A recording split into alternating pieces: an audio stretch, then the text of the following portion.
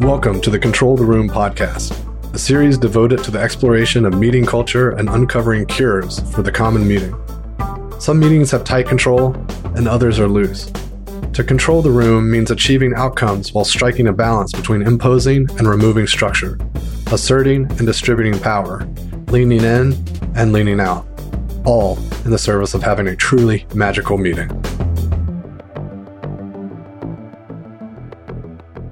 Today, I'm with Alexandra Jamieson, co-producer and co-star of Super Size Me. Today, we're here to talk about her fifth book that's upcoming, will be released in August, called Radical Alignment. Welcome to the show, Alexandra. Thank you so much for having me. So for starters, I'd love to hear about how you got started in the work you do. It's been a long and tangled road to be an author and a coach. I've been an author and a coach for over a decade. As you said, this is my fifth book. And I really started in the health and wellness world. And we were about the same age when you and I both discovered we had these massive health issues in our mid-20s and that food was the answer. So I dove deep. I'm a 2 feet in kind of person. I discovered food as healing, food as medicine, went to culinary school, became a vegan chef, did catering, etc. And right around that time, I met my now ex, but we made the movie Super Size Me together. He ate nothing but McDonald's for a month, for anybody who remembers that. He got really sick, and I put him on my vegan detox plan afterwards to clean up his liver, his high cholesterol, all the stuff that happened to him so quickly from eating terrible fast food all the time. And I was also a budding health coach. I was working with people one-on-one to help them figure out their nutritional needs, but also their emotional eating life. So it was, a very interesting mix of coaching techniques that I was bringing to people. But after being vegan for a decade, I started to get really sick again. I was chronically anemic. I had all these health concerns, and I really tried everything in the vegan framework to fix it, but it turns out I am one of those people that has to eat things like chicken liver and organ meat. That's the only way my body can absorb iron. So I had this kind of infamous coming out as no longer vegan that went viral. We all want our stuff to go viral, Doug, but this, I really didn't want anybody to see it. I was like, I just have to be honest. But I had written 3 vegan cookbooks at this point, so it was a bit of a shift, you could say.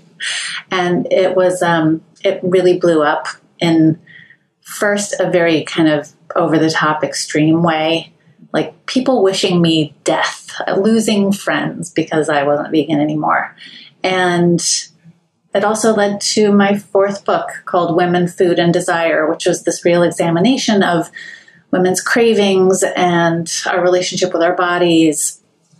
And around that time, I was now getting divorced from Super Size Me husband, and I met Bob, my new husband. I stepped it up, upgraded a little bit. And Bob came from this design and agile consulting facilitation world.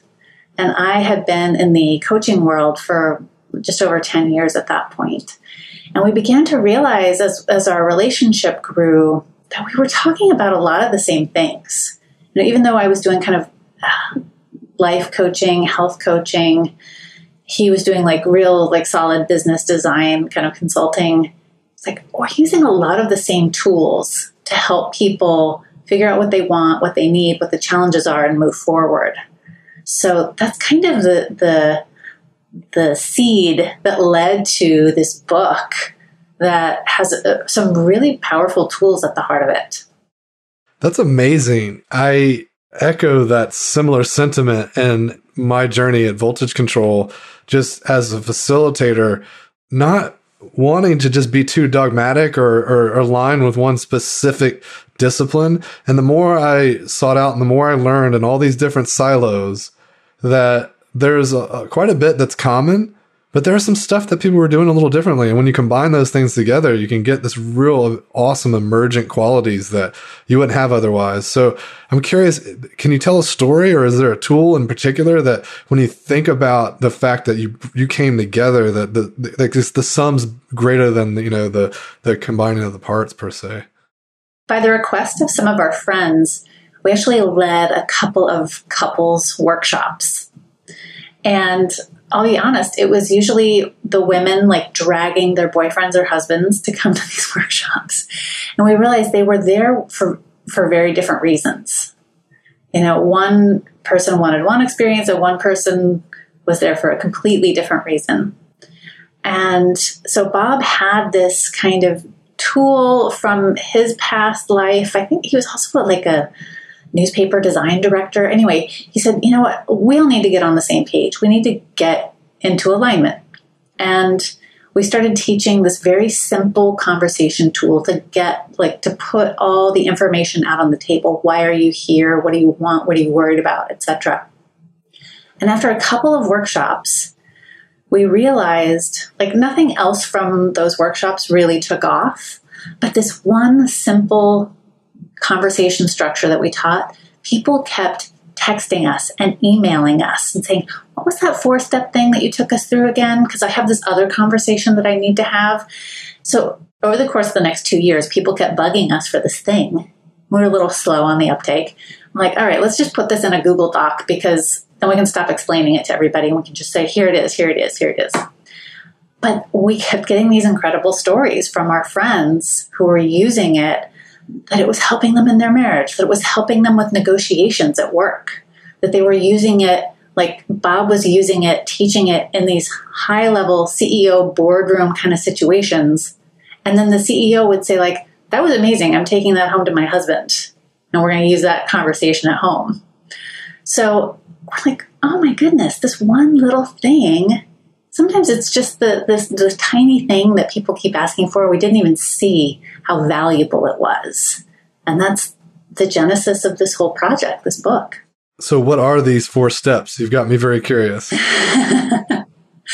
So it's a really simple guided conversation that helps 2 or more people get really clear and develop just a deeper understanding of or appreciation for each other. It really creates team psychological safety. And there's some very specific things about that in terms of how you run it, right? You're the facilitator guy, so you totally get it, right? There's some ground rules that you got to set up. You got to set the stage. And, one thing is I always tell people, like, first, never say to someone, we need to talk. That's like the wrong way to introduce any kind of conversation. That'll ruin the rest of my day. All I can think about is like, what are we talking about? Like, what's all the what things? So think about how you want to invite someone to a conversation or a meeting. Have a comfortable, distraction-free place. And believe me, we use this in business and in our personal lives. So we're very clear to make sure everybody is well rested. We do not do meetings at the end of the day. We just don't. Make sure you're fed. Make sure no one has had even one glass of alcohol. Like, those are 3 very basic things, because we are human animals. Our bodies are very much aligned with our brains. And if we're not fed, if we've had even a little booze, and if we're exhausted, we're not going to be present or clear. So think about those things before you get into an important conversation. And then get clear about what the point is. Like, what are we talking about and why? And just very specific. Okay, we're going to talk about Project X so we can become a great team, or we're discussing our summer vacation so that we can both have a wonderful time. Like, that level of clarity. And then you go into the conversation.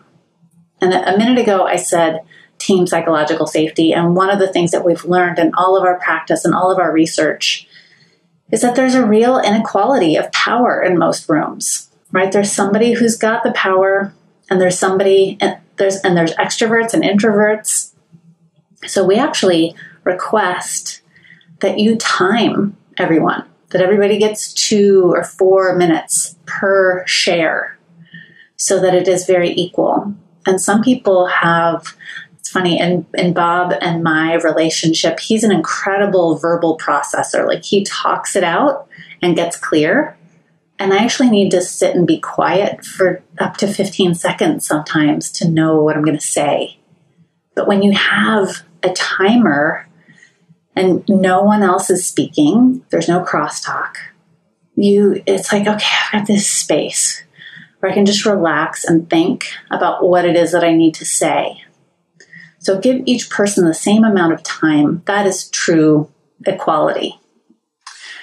And then you go into the 4-part conversation. So that's all the setup.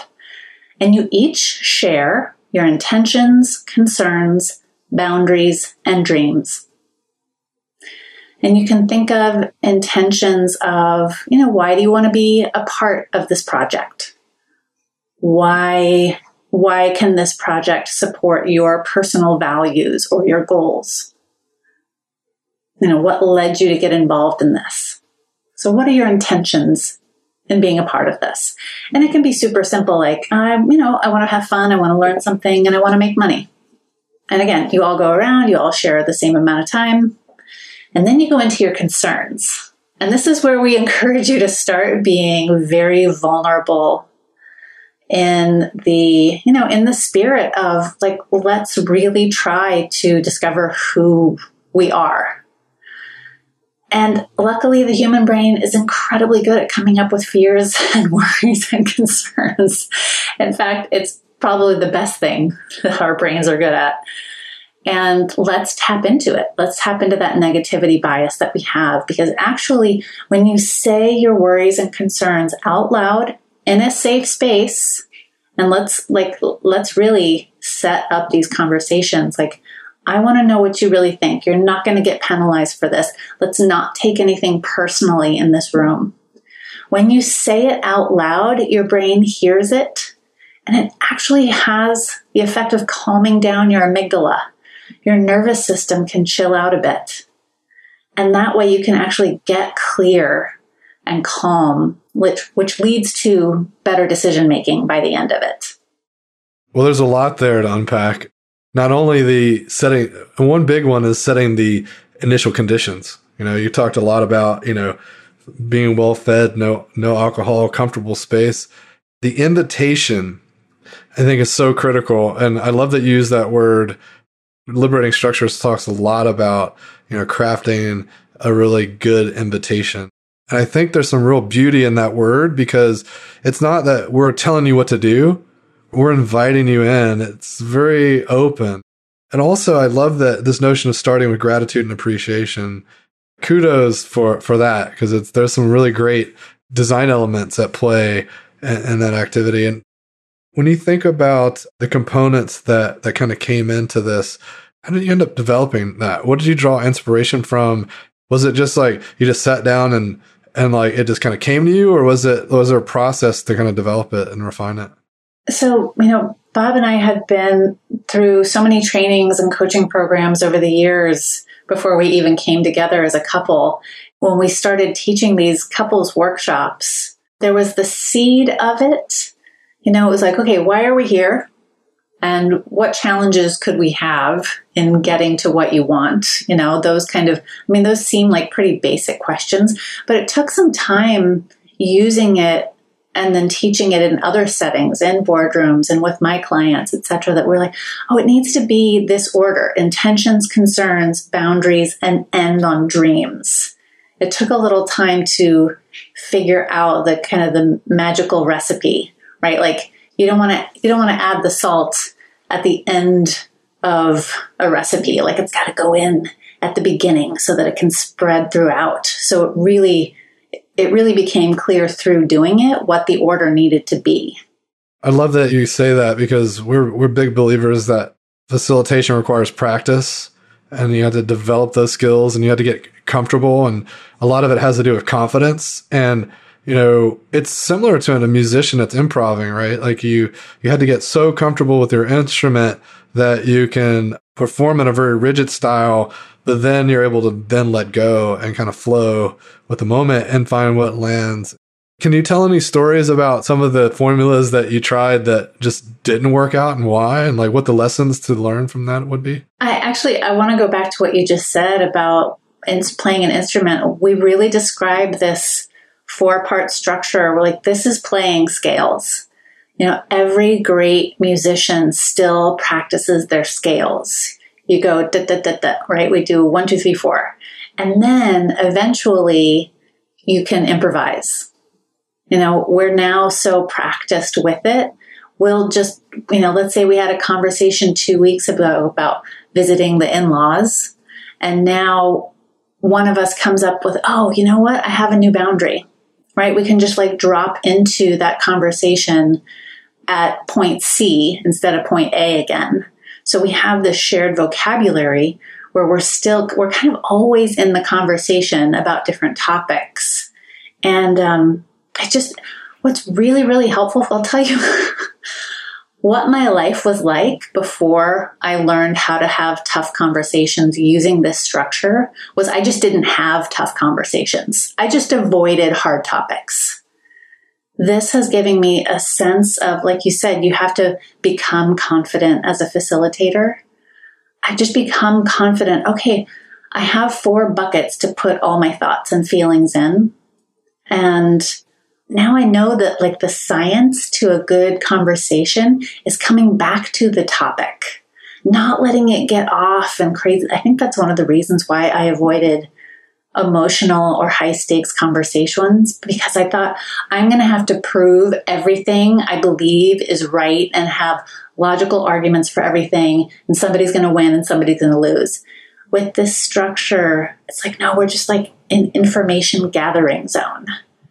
And we develop empathy for each other through it, which is so important. That's like the sweet spot of alignment. Yeah, that's amazing. I was thinking a bit about this notion of being afraid to have some of those conversations. And maybe it's not like people might hear that and think, oh, I'm daunted by all this fear, but sometimes it's just subconscious, right? Sometimes we don't even entertain the thought because our brains are protecting us from that thing that we're deeply fearful of or just avoidant of. And I recently saw some really awesome facilitation guides. It was a guide, but it contained some prompts. And it was written by D'Angelo, who is the author of White Fragility.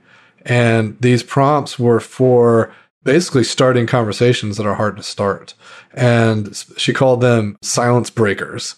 And as you talked about being more equipped to have these conversations now, it got me really excited. It reminded me of this notion of silence breakers. And I think it's really important. And it's amazing to hear that your work is hit it in that same direction. So as folks start to think about being able to open up in this way, or what that experience is like, what should they consider, or how should they, what are some things that they need to keep in mind? I'm so glad you asked that. So we covered intentions and concerns, the first 2 steps. The third one is boundaries.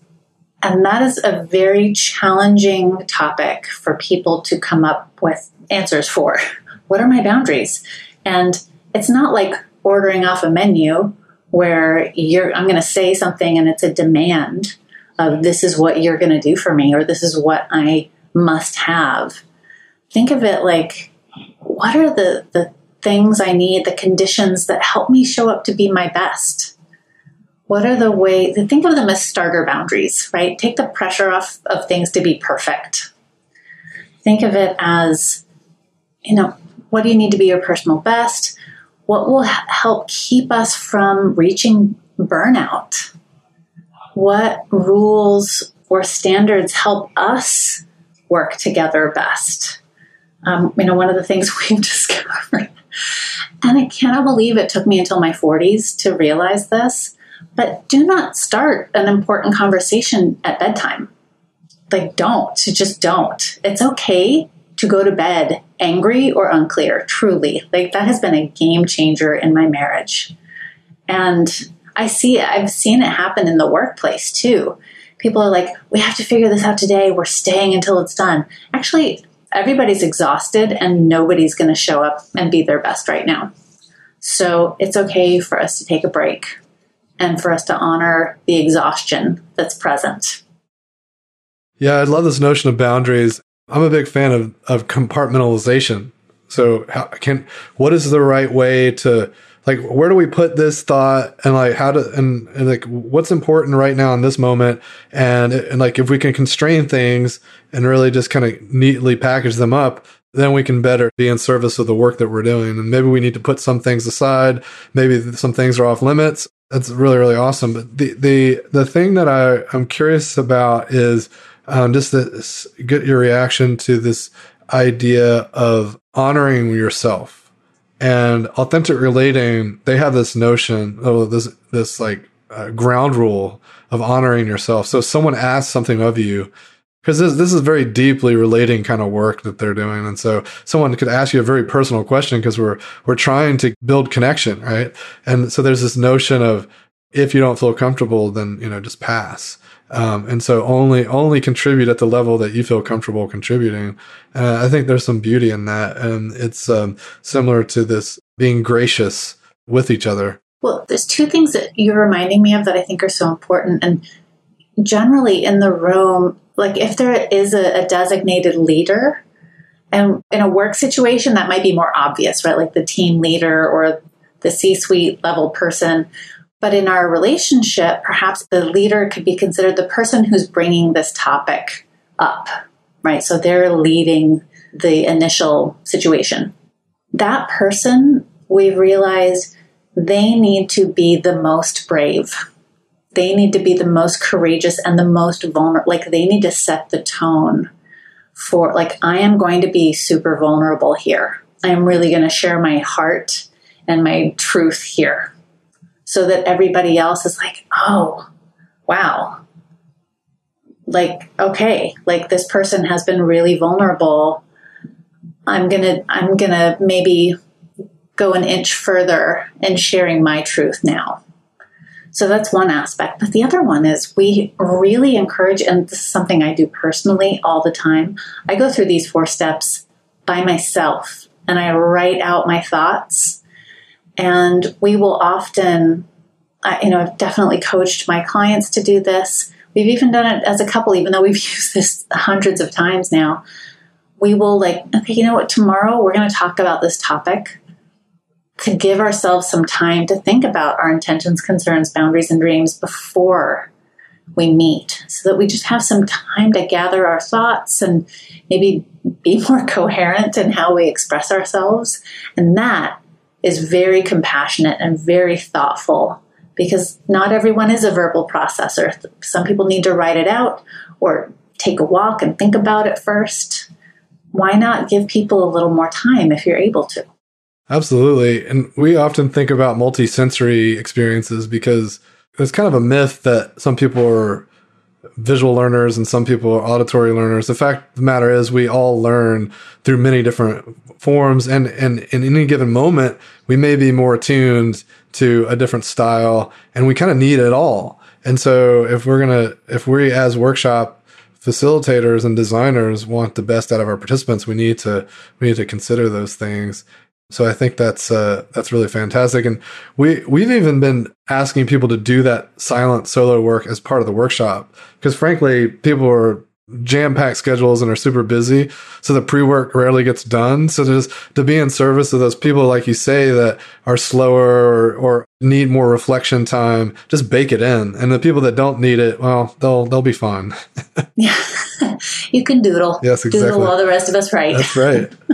So I wanted to come back to this comment you made about being authentic. And I think it might have been in the pre-show chatter, but when you brought it up, it was around this notion of, you had this strong pull to be true to the brand you had built and true to this identity that was out in the world, and being authentic to your body, to your DNA, to your cellular, like everything that was like physical about your situation was screaming that you needed to behave in a certain way. If you were going to be authentic to that, you had to leave some other stuff behind. In fact, potentially friends, and it could have impact on livelihood. And, that must have been a really challenging moment. And if I really compare it to some of the challenges other people face, like it kind of trivializes some of these situations people find themselves in, yet they can't be authentic. And I think it's just, may you be a beacon to those that are in meetings and not being authentic, because the best way to get to where you want to go and to build strong teams is to be authentic. Sure, you can be a role model in the work that you've already done, but are there any tactics or things people can think about as to how they can really tap into what it means to be authentic for them? I can't understress how, and this is true for me in my life. I am myself, and you may have a very different, unique experience, but when I feel I am living inauthentically, I am just incapable of being happy. When there was a year and a half where I was hiding that I was eating meat. My business was suffering. My energy was suffering. Everything about my life felt frustrating.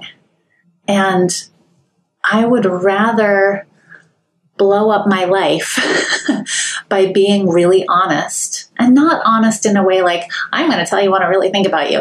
No, like me being honest to myself.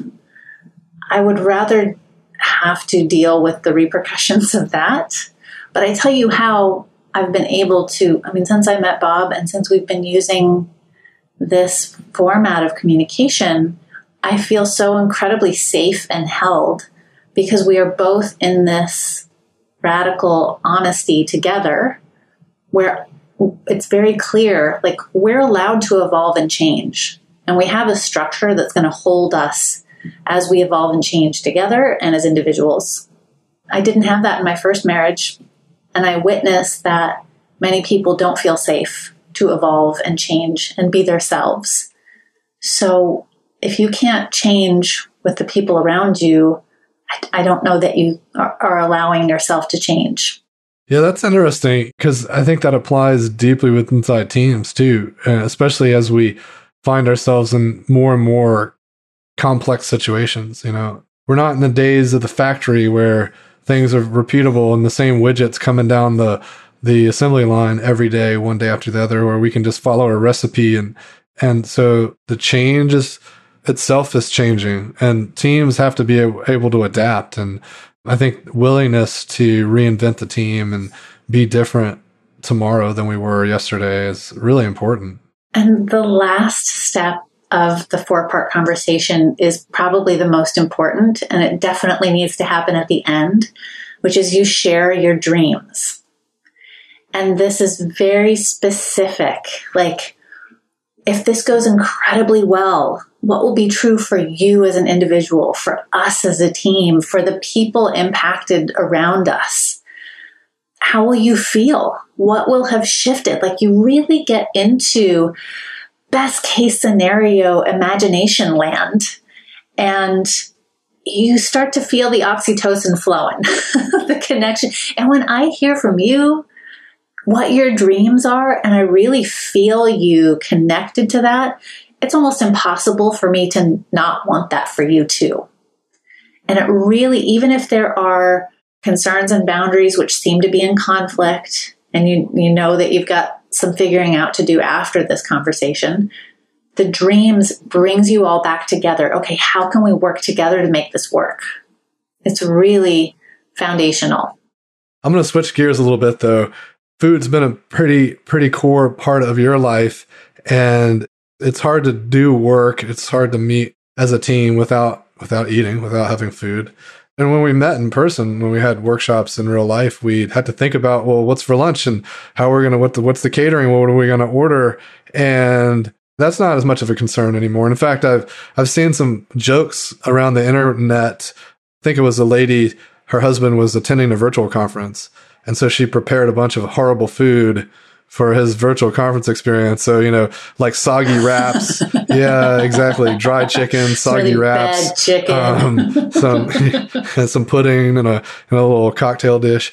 But all joking aside, what is your recommendation as a health coach for teams that are wanting to think about what is a great workshop diet? Like, what should they be thinking about eating when they're wanting to concentrate more, to work together, stay focused? I am so glad you brought this up. Like, this is one of my favorite things to talk about. No conference cookies. Like, just keep the sugar out of it. Seriously. It does not help in the long run. Everybody crashes. fruit for sure. Like have some of those natural sugars, have some like in season, good quality fruits, variety of things. Like people do need a little bit of sugar, but if you eat 2 cookies, half an hour from now, you're worthless. As a diabetic, I've had to, dive into a lot of this stuff. And the thing that really clicked for me, it's okay if you have a little sugar. It's okay if you have some fat. But when you mix fat and sugar, that's doing a major whammy on you. And I think that's where desserts really kill us. And it's like, if you're eating fruit, it's literally no fat. And it has fiber, which is good. It's going to slow down absorption. But man, the fat actually like hijacks your system and you absorb the sugar slower, but it really hits you harder on the end because it's your body can't pull it down as fast because it really stays with you a lot longer and just it really does a number on you. And that's where the cookies are different than the fruit. Yeah. So I recommend get the sodas out of the room, have iced tea, caffeine, I think, is the drug that we all got to keep in the room in some form, but have it be unsweetened stuff if at all possible, and have high protein stuff. Have good quality meats and veggies.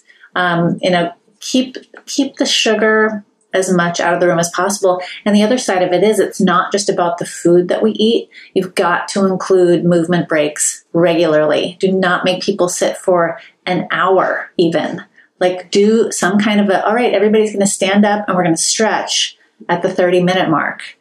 It releases BDNF in the brain-derived neurotropic factor. It's like miracle grow for your brain. It really gets you back up, do a little bit of breathing exercises. That's as important as what you eat. Yeah, I love that. And we love the stretch and share fun activity.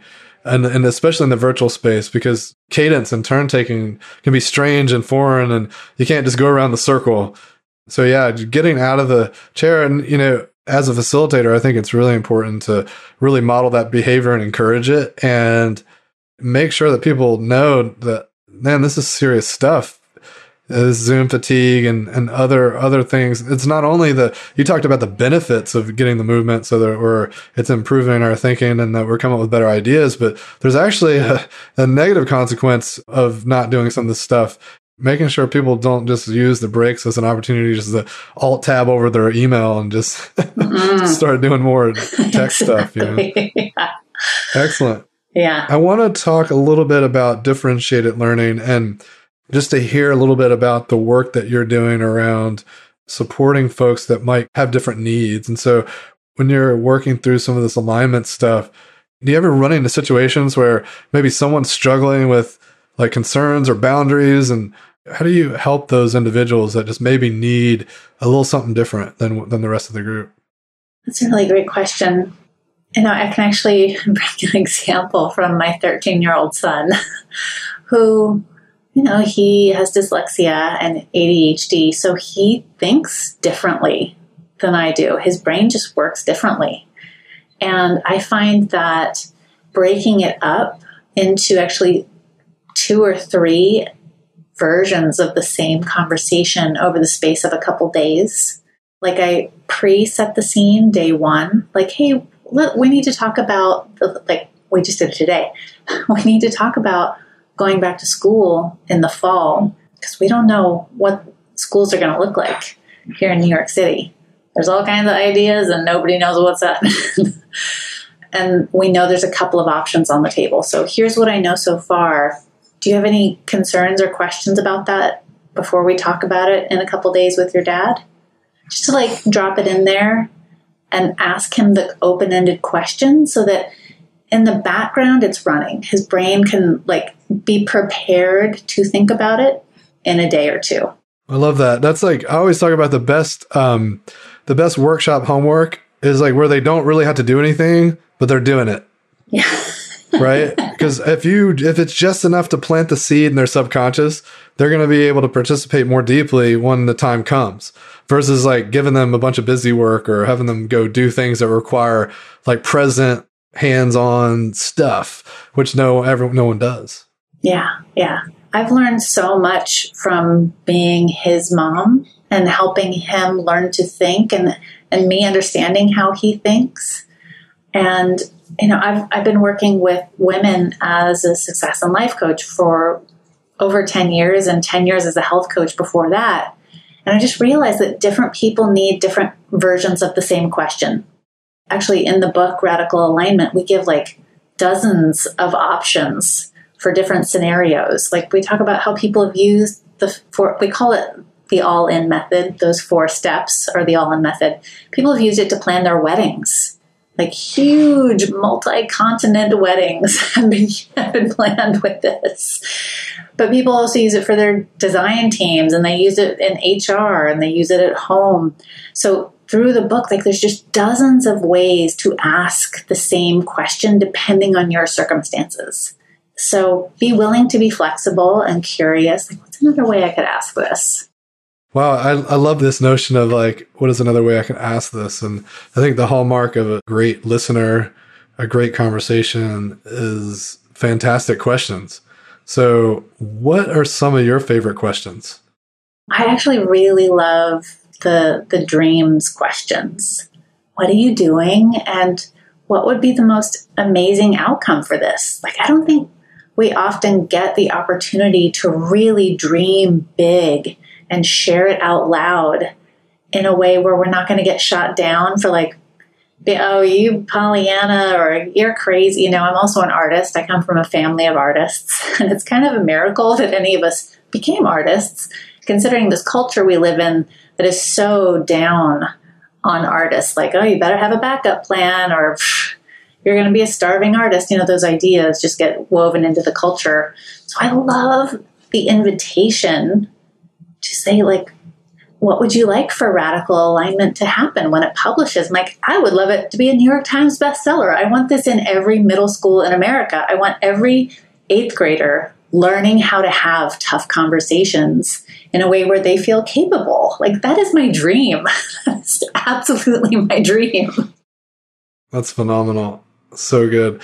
And let's talk a little bit about one of my favorite questions is if you could make meetings better, just any average meeting, because as you know, I'm on a mission to rid the world of horrible meetings. And God bless you.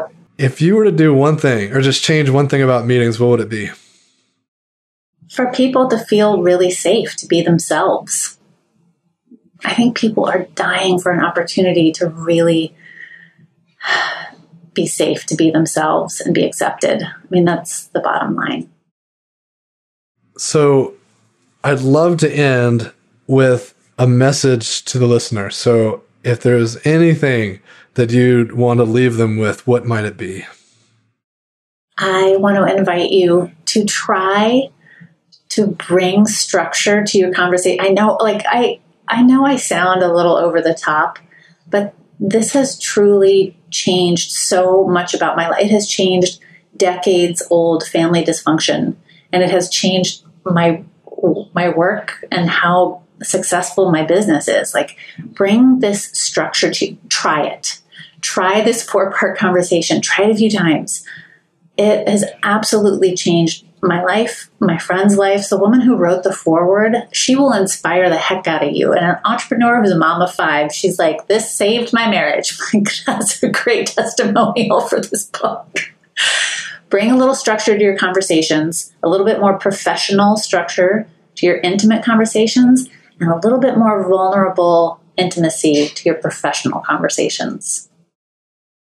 It's been a pleasure chatting with you today and hearing about your approach and your structure. I'm a huge fan of structure, and this falls right in with the work we do and what I love to talk about. So it was a tremendous pleasure chatting with you today. And one last piece of house cleaning. How can folks find you? How can they get the book? I know it's not quite out yet. Give us a little bit to go on. We would love people to go pre-order the book, actually. You can go to radicalalignmentbook.com. Listen, if you buy like one or a couple copies and you just give us your little order number on the website, you get a free workshop with us. If you get 10 or more copies of the book, you get an 8-week training with me and my husband. So go to radicalalignmentbook.com, order the books there from wherever you love to get books, And we are going to help you use this in your life and in your business beautifully. Excellent. And Amazon.com, other suppliers as well? Amazon, Kindle, Audible, your local independent bookstore. You can order it all through RadicalAlignmentBook.com. RadicalAlignmentBook.com. So incredible. And I wish you the best of luck. I hope you do make that New York Times bestseller list. And again, it was a real pleasure to have you on the show. Thank you. Thanks for joining me for another episode of Control the Room. Don't forget to subscribe to receive updates when new episodes are released. And if you want more, head over to our blog where I post weekly articles and resources about working better together. VoltageControl.com.